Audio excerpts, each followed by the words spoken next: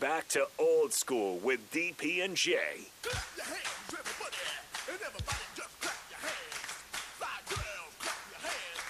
Fly guys, clap your hands. Well, if you're feeling all right and you think you're on, somebody let me know. Will everybody in the place put a whistle in your face, screaming out and say, yo, yeah. Beautiful. Sugar Hill. That's always good. All right, quick segment here. Jay Foreman, need your recap of Snoop. Great crowd, great scenery, great vibe, great show. Great for Lincoln. Was it a Lincoln crowd or an Omaha crowd? I think it was a little bit of both. Okay. I mean, but I think, like I said, it was a mix. So then you had people from all, towns in Nebraska, and they stayed too. That's the thing that was pretty cool. You know what I mean? That was there to see the. What time did it end? All this craziness. Technically, the concert. Yeah. 9:30 to. It was like after midnight, but then there was an after party, and then there was an after party. It is. I'm sure some people still going right now.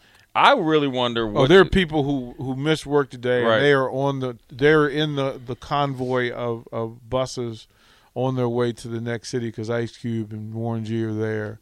I just wonder what some of these people that overindulge to the point of barely are able to stand up, how they're feeling right now at 9:47 a.m. Not great. This is a perfect morning to continue your party, though. It was super foggy. Yeah, but you wish it was on a Friday so you have an excuse to sleep in. It's only, it's not only Thursday, but yeah, 420 needs to do better. Just be on Friday every year. You need to make it like Thanksgiving. It's got to be Thursday and Friday, right? And there was some talk online. We'll go quick to break, but there was some talk online about people saying, "Well, you're celebrating 420. You're childish. Grow up." Yeah, I'm like, wait a minute. I don't even smoke, and you can celebrate 420. Like, chill out. They mad that you do something in your own time. Let people have their fun. Yeah. It doesn't matter. Come on. But I will tell you what, the young gentleman that was by me, I didn't know his name. He had it right. I mean, he was. I just couldn't believe. I was feeling right, but me and homeboy was vibing. It was that's one of the best things ever about this. And this is not getting too deep.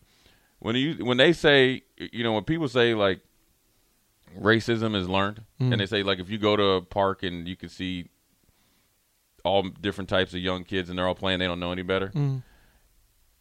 It's true because you're at a concert and there's people from all different backgrounds, everywhere, all enjoying a show, and anything of their personal preference, is out of the door. Yep. But me and this dude, I guarantee we ain't got nothing in common except one thing. Except Snoop. Or two things. Yeah, we got two things in common. Yeah. Snoop and just figure out the other one. Yeah. And we both, and it was like, and it brought us together.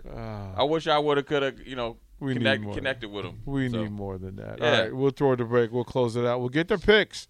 Who's going to be the lead scorers tonight? I may even ask them who's winning. We'll figure that out next.